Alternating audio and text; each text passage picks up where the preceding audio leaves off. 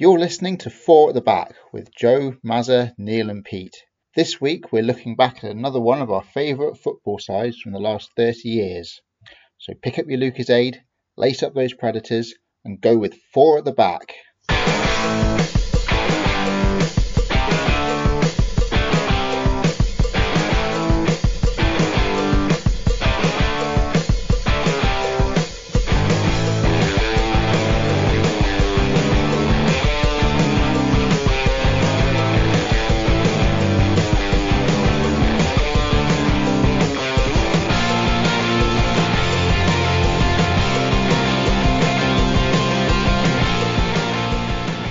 Welcome back to Four at the Back. If you listened to our last episode, you'll know that we looked at the Randy Lerner and Daniel Levy eras at Aston Villa and Tottenham, respectively.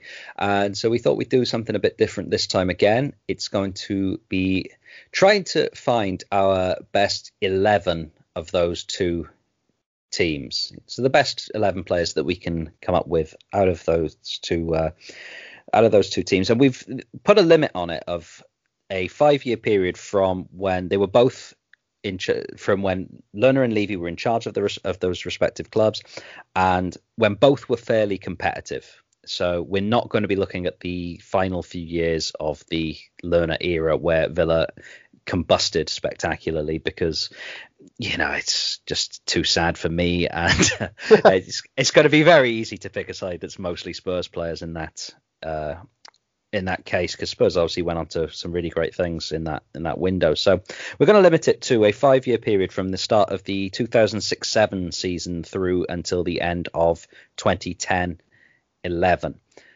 So with that said, how do you want to do this? Do you want to start with goalkeeper and move our way through, or formation? I'd actually thought of a formation particularly. So let's start with goalkeepers and we'll work it out from there. Cool. I mean, goalkeeper's easy enough, right? It's I would assume so anyway. I mean, given that Aston Villa had a fairly solid goalkeeper throughout this whole period, who right at the end of it, Tottenham actually bought, I think it kind of picks himself that it should be Brad Friedel. Agreed.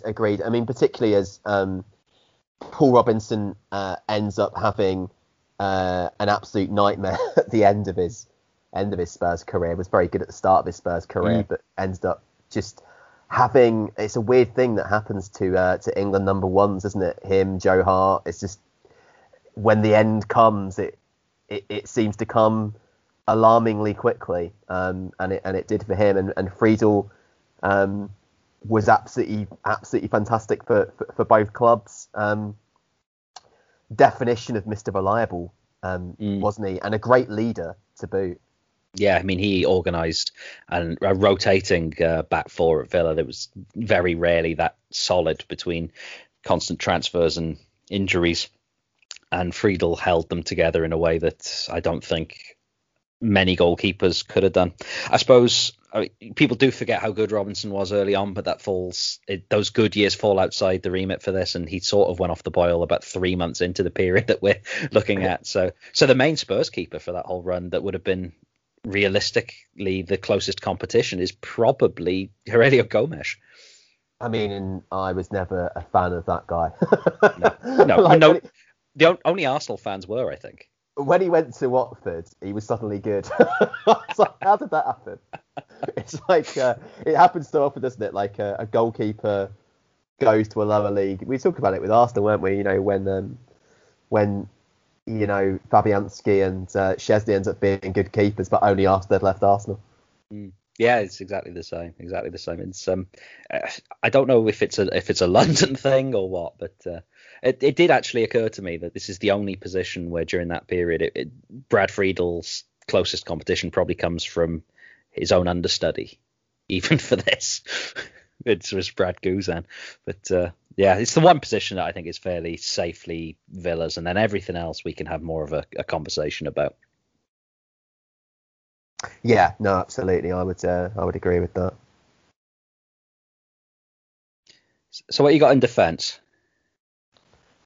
This is quite tricky, I think, because particularly at fullback, back, because when you think about the good fullbacks that Spurs have, they kind of fall outside this period.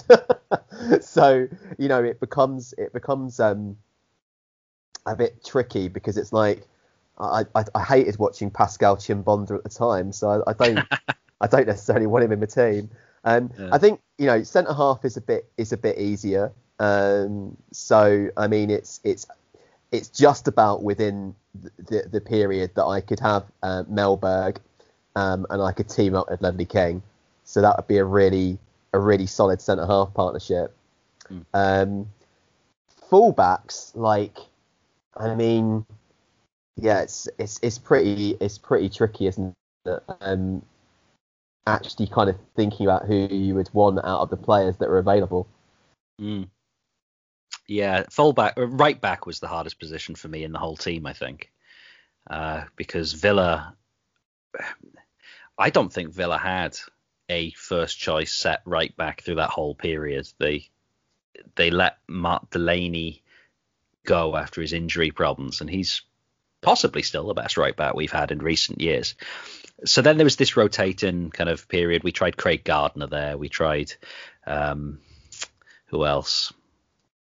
We tried Carlos Cuellar there. We tried Luke Young there for a bit. O'Neill went back and forth between playing a centre half. Olaf Mellberg fit in there for quite a lot of his final year or two with us. In the end, I sort of thought, like, Villa are going to be quite hard to really go. So I started looking at Tottenham, and yours weren't much better. Chorluka was kind of looming large in a lot of this. I mean, that's the thing. It's like you got Asuakoto, you got Chimbonda, you got Chorluka. I mean, Alan Hutton. I guess he played for both clubs. He did, but in the end, I took advantage of a bit of not a loophole exactly, but the best right back that we had of the entire period under review was the 5 months that we took Kyle Walker on loan. So I don't know if he counts as a Spurs player or a Villa player, because he was kind of both technically. Yeah, but, I mean, I was looking at him and just thinking, well, he played 2 games in 09-10. So yeah, but for 10-11 he played quite a lot for us, and we were gutted when we had to send him back at the end of that season. So that's the last year of our thing. So I've gone for Kyle Walker, and I don't know. I mean, you can call him a Tottenham player if you like, because obviously you went on to much better things with him than we did. I will happily take the loophole of Kyle Walker at right back, because it means that I don't have to play Asuakoto, who is probably one of my least favourite footballers ever. Not least because he famously said that he didn't like football and only played it for money. Yeah, I remember that. I was like, Christ, way to endear yourself to fans who would pay to have your job. Now, left back is an interesting one, because technically Gareth Bale was still playing left back for most of this period of time. And he's who I've gone with. So it's an interesting one, isn't it? Because you're essentially sort of saying, well, I mean, funny enough, people forget Gareth Bale was a pretty decent defender as well. Like, you kind of forget now that he's become this, he became this attacking phenomenon, but he was a solid defender as well. Yeah, I mean, I tend to be very much for the obviously defender type. If there was someone who was rock solid, I would put them in ahead of Bale, but I didn't think there was, looking round at the other options. It seemed to me that I could force someone else into the role, but Gareth Barry, for example, could play left back and it wouldn't be a problem. He played there years before we moved him up into the midfield, but in the end I thought, well, why not Bale? I couldn't think of a reason to kind of leave him out. The only thing is that you might want to have him further up the field, but with the absence of the shirt there, I thought, yeah, I'll stick Bale in. So I've got, if you consider Kyle Walker a Tottenham player rather than a Villa player, even though he made more appearances for us in the period, then I've gone for a Tottenham fullback pairing of Kyle Walker and Gareth Bale. Yeah, I guess in the period we're looking at, Walker is probably more of a Villa player, but the fact that we've got 2 that play for both clubs. So I mean, that's pretty good to start with, really. So yeah, I mean, similar. I've gone Friedel, Walker, Mellberg, King, Bale. Yeah, so my centre backs to go along with that kind of fullback pairing I was going to have Ledley King, and in the end I bottled it on the premise that the two Villa centre halves that I wanted both played more games during the period, and his fitness was just not quite enough to get him in there. So an all Villa centre back pairing of Mellberg and Martin Larsson for me. That is a centre back pairing that would not concede many goals. Unfortunately, we often saw Mellberg shifted out to right back when they were at the club, as I say. But yeah, it was very hard to drop Ledley. I must admit, very hard. Yeah, Larsson was a good player, very good player. Something about the Premier League and Scandinavian players, it's the two just seem to ever since the beginning of it seems to just go together so well. Great goal threat at corners as well. Yeah, entirely. So I guess centre midfield for me, I've gone Gareth Barry and Luka Modric, which is it's the perfect blend, really, isn't it? Yeah, they do make a lot of sense together. I have gone for Modric. It was a difficult one because I think it's a position where both sides have had quite a lot of talent over the years. In the end, I decided to be slightly more attack-minded with some of the other selections, and so I went for the better defensive-minded player during the period for us to go alongside him, which was Stilian Petrov, because I figured that Barry was actually another. I mean, he could do the job, as I say. He went on to do it brilliant with Manchester City, for example, and Everton. But for Villa, Barry was the furthest man forward in that midfield a lot of the time. And so I figured that if you're going to have Modric and the wing players that I was going to pick alongside them, then someone like Petrov to go in around, someone that made as many interceptions, didn't have to make tackles, that kind of defensive midfielder, I think would be really valuable. Yeah, no, I can definitely see the logic there. I guess so on the right wing, I've gone with Aaron Lennon, who was absolutely electric under Martin Jol. Should have played every game for England at the 2006 World Cup. He was the player in form, made some really encouraging, appearances off the bench. Should have played, honestly, and was just in such a rich vein of form. He just used to terrorise people. There was an FA Cup game against Chelsea. I can't quite remember what year it was. It must have been like 06, 07 or something around then. And there was an FA Cup game where Jol played him as a number 10, and he absolutely ripped Chelsea to pieces. It was one of the most exciting performances by a young player I can remember seeing. And I think he was so young when he got his break that people almost forget now how good he was and how good he was, like how recently, I mean, it wasn't so long ago that him and Bale were, ripping Arsenal to shreds in a derby. And I guess his subsequent, problems with mental health and gambling and things have kind of, I guess made people forget what a good player he was. But yeah, so Aaron Lennon for me, one of my favourite Spurs players of this era, no doubt about it. And then on the other side, Ashley Young. As we discussed last time around, Ashley Young was, again, an incredibly exciting young player for Villa. And I always remember the game where he scored a last-minute winner and O'Neill channeled his inner Brian Clough and ran on the pitch and gave him a kiss and called him a genius. Yeah. And that was one of those really nice moments where you could see the Clough influence on O'Neill, which I always liked it when you saw those moments because, it was a nice little link to his sort of, what do they call it in America, a coaching tree. Yeah, there was a lot of him in there. It's just the little twinkle in the eye was very much the same. The sense of humour, the approach to man management. I think if you could flourish under each man, then you could really go places. I don't think it was always for everybody. Certainly not for O'Neill, who was quite capable of rubbing some people the wrong way. I imagine it was the same for Clough too. It's just a different generation. But yeah, I mean, it was. I mean, I went for Ashley Young too because I think there was the period where he was almost hard to leave out. He might have got into, everybody's team for a little while during that period. I very nearly picked exactly the same pairing as you for the wings, but at the last minute I pivoted away from Aaron Lennon, who was always in my thinking, and went for James Milner. Partly sentimental, I suspect, because he was the favourite player of mine for a lot of this, the real creative force, could move into the centre midfield if you needed to, could move onto the other wing if you needed to, full back. He could probably play anywhere on the field. He was that good.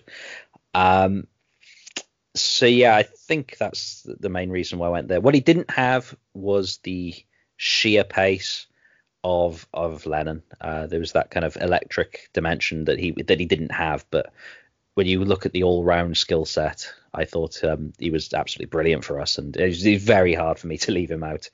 Once I decided that I wanted Modric, and I had to take Modric. There's only so far Villa bias will carry you. I had to take Modric, and then that meant I had to find a place for Milner, and because he can play that wing position just as well, yeah, that's what I went for. And so Villa were a team under O'Neill at their best, a team of wingers and strikers, if that makes sense. They're kind of old-fashioned in one regard. Yeah.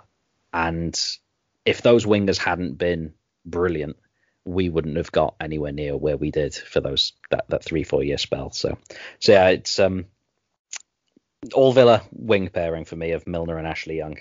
It's tough to leave Milner out because he's been such a good player for such a long time, and I do remember when he first got moved into centre midfield by O'Neill, and he was bossing games, absolutely bossing them, and he went, when he went to City, he continued to play in the centre midfield, didn't he? Really, and you almost forget that he was a winger even. But yeah, it was funny as well. Both boys from the very, very tail end of that Peter Ridsdale Leeds experience. Yeah, and we got lots of players from the Leeds bargain bin. We got Robbie Keane, we got Aaron Lennon, and we got Danny Rose. All from that, really. So yeah, worked out. Paul Robinson. it worked out pretty well for us. We had an interesting pattern where we just turned players that we'd had on the wings into central midfielders or number 10s, and they just always seemed to work under that 5-6 year period. When O'Neill came in, Gareth Barry was a left winger, possibly the slowest left winger in the world, but because he had that left foot, he could get away with it. And so within about a month of O'Neill being in charge, we'd shifted that around, and Gareth Barry was now bossing games in the centre of midfield, and I don't think he's ever been out on the wing for more than about 20 minutes of a game since. Milner, when we sold Barry, he was, as you say, immediately dropped in, looked like he'd played there all his life. When we sold Milner, Downing, he didn't move into the centre of midfield, but he moved into playing just off the striker and played some of his best football, which was where Liverpool were persuaded to pay that ludicrous sum of money to us for him. Of all the transfers you knew weren't going to work, that was one that I called immediately. I was like, Christ, take that money. But yeah, so we had an odd little knack of doing that, and it always seemed to pay off in the long run. Anyway, does that just leave the strikers? Yeah, this is a tough one, really, because I didn't want to be too much of a homer. It hasn't worried me yet, as you could probably tell. No, I'd probably have to say Berbatov and Defoe was my favourite partnership. They were just brilliant together. But then it's tough to leave out Robbie Keane. But it's also, I had a great deal of affection for Big John Carew. He's a player that I loved watching, and underrated technical footballer. But I don't know what a strike partnership of Carew and Berbatov would look like, really. So it's like gifted but lethargic. One of the more unusual, I think, you'd ever see. Immobile. But Berbatov is one of those footballers who, I guess he came in at a point where you still didn't see much Bundesliga on British TV. Bulgaria hasn't qualified for a major tournament since USA 94. so you hadn't seen him. And it's so rare even then that you just hadn't seen this new player. And he was just unbelievable from the word go. It was like, he was basically, it was like dropping Cantona into a Spurs team. Like, it was that sort of, the arrogance, the touches, the, goals out of nowhere, the elegance. He was just an absolute treat to watch. Absolutely lit the pitch up. I can't think of a more Spurs player than Berbatov, really. Like, for a Spurs fan, that is your archetype of a player that you like to watch, and he was just unbelievable. And then Defoe was, he was that sort of, not only was he a pure poacher, he had this absolute rocket of a shot. He scored so many goals from outside the box. If you imagine like Ian Wright, but he also scored 30-yard bangers. I mean, that's what Defoe was. And he was, he's still one of the highest Premier League goal scorers. And that's with, he got rotated a lot in his Spurs career. Him and Keane didn't always play that many games together. They often got kind of rotated out. And particularly when Crouch came in, it was kind of one or the other. And it was always a bit confusing to me that, because they did play very well. When they did play together, they played together very well. But yeah, to me, the definitive Spurs partnership of the time was definitely Berbatov and Defoe. And that's exactly what I've chosen, Berbatov and Defoe. And the reason I did is because I sat down to this, and you start to think immediately how you're going to approach it. And one of the first things that came to mind is, where was I envious of Spurs during that whole period? And I generally wasn't for most of the team, but throughout the whole period, I was looking at Spurs strikers with some envy. And I knew that there would be at least one Spurs player up front. And when I looked at him, I was like, I can't leave either of these two out. There was a run where Agbonlahor looked brilliant, but it wasn't as consistent as how great Defoe was over such a long period of time. There were runs where John Carew looked brilliant, but to be honest, Carew was frustrating as much as he was brilliant. I'm not sure that's as true of Berbatov, or at least not as true with a lot of more reasonable fans. There are fans who dislike the fact that he looks so languid and he doesn't sprint about into the channels and do all that stuff, but that's not his game. It's like holding him to a standard that he's not meant to be measured against. Whereas the difference between Berbatov and Carew is that Carew would probably have always been at a Juventus or whoever if he did what he was capable of every game. Berbatov obviously did end up going to those kind of, played for Man United for however long, and it delivered much more often. And I think that's ultimately why I ended up having to go with those two as the ideal partnership. You've got the all-round striking ability of Defoe, along with that mercurial talent of Berbatov. And then you can supplement that in my head with the more solid look that I often felt we had, certainly at the back and in goal, behind the very Spurs-esque kind of axis of a Modric, Berbatov, Defoe kind of going forward. Yeah, and he scored stacks of goals. Both for us and for United. I think people, forget that he wasn't just a will-o'-the-wisp by any means. He delivered numbers too, and was still really, really good even when he went to Fulham after United. One thing that is quite interesting about the teams we've picked is that you end up with Gareth Bale and Ashley Young down the one flank together. I mean, that could be quite exciting. Yeah, absolutely. And funny enough, like, as Bale went forward in his career, Young was moving back. So at some point, you can basically have that natural thing where Ashley Young kind of drops into left back and Bale's further forward. But yeah, it's interesting. I mean, like, Bale's career is one of the most fascinating things. Like the whole winning curse and being homesick and Redknapp not really fancying him, really quite harsh towards him in the press, and then suddenly he gets a bit of confidence. You know, he starts getting a bit of license to bomb forward. You start seeing what he can do, and then before you know it, you got, I mean, what was for a period of time the third best player in the world. It's just an unbelievable ascent, and then the bizarre stagnation in Madrid, and now you know, as of the weekend of us recording this, seems to have hit a bit of form again. Yeah, there's an element of that was likely always going to happen, right? It's when someone does get to be that good, and it wasn't all pace or anything, which you can lose. Once you get to be that good, it's what's the old saying about form is temporary, but class is permanent. Yeah, exactly. I mean, I think as soon as you start seeing him, you know, whipping in those curling shots from 25 yards, you kind of know that you know he's kind of back on song. So yep. So I think it would have to be Spurs, Wales, Golf, Madrid in that order now. Yeah, indeed. Yeah. So what does this look like in the end? I mean, I think I've got maybe 6-5, 7-5, 1 in favour of Villa. It depends how we count Kyle Walker, really, doesn't it? Yeah, I mean, we'll count him as a Villa for this exercise, I think.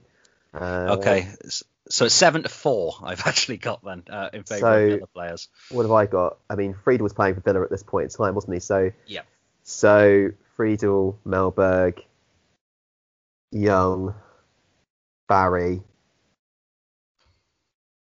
So I've got 4. I think I've got 4-7 as well. Okay, that's not bad considering that we're both obviously going to be pretty biased. You know, I wanted to be really strict with myself and make it like 6-5, but I couldn't quite justify Carew over Defoe.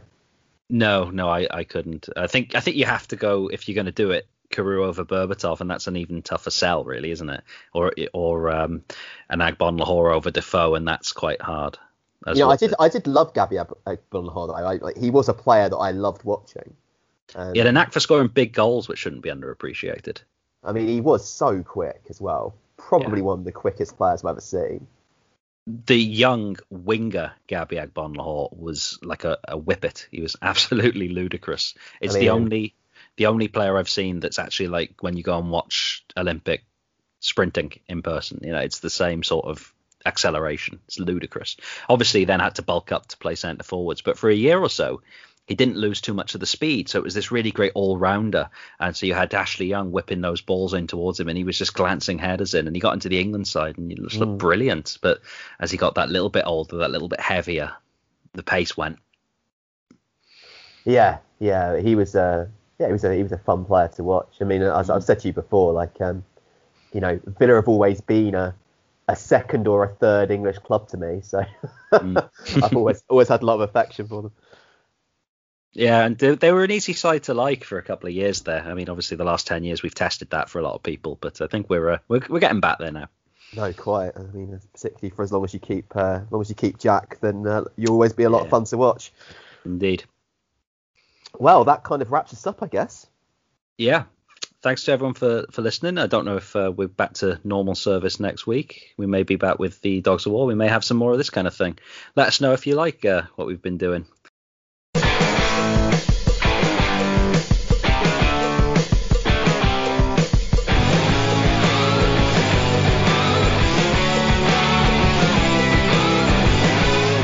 You've been listening to Four at the Back with Joe, Maz, Neil and Pete.